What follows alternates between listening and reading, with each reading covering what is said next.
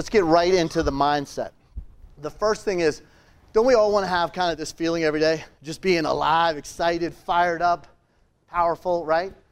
But here's the problem we've got, as you touched on it a minute ago, that we have over 70,000 thoughts every day. Is that a lot? It's a lot of thoughts. And most of them are just repeated what?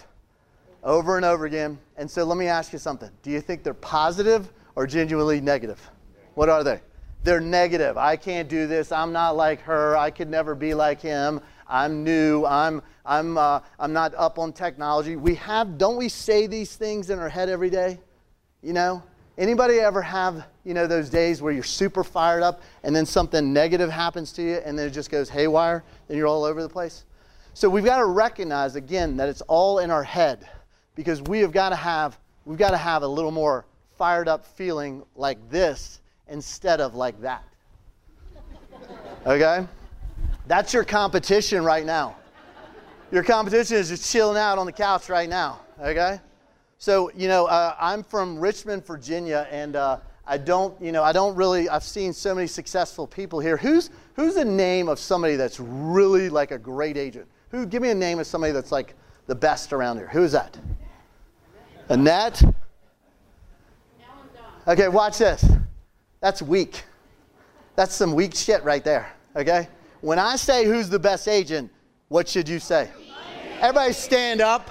Stand up. Everybody stand up right now. Come on, unless you got a doctor's note, you're standing up. Hey, Todd, I didn't know we were working out today. Stand up. Come on. Everybody point to the one that's not standing up. Come on. When I say who's the best agent in Grand Junction, what should you do?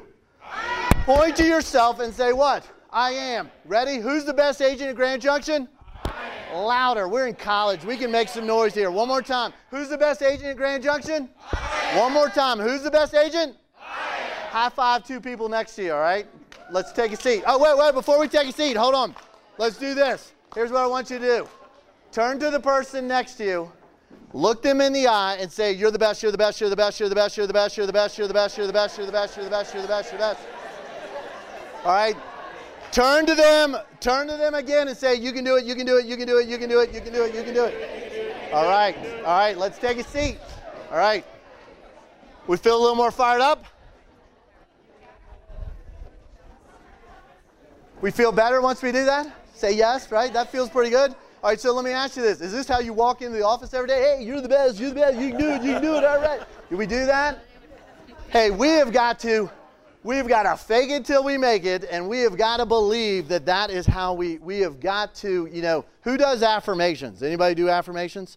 Okay, I've not always been a believer in affirmations until recently. When you start doing it, you're just changing your mindset. And you've got to recognize that is all in your head. Turn to the person next to you and say, this is all in your head. All right?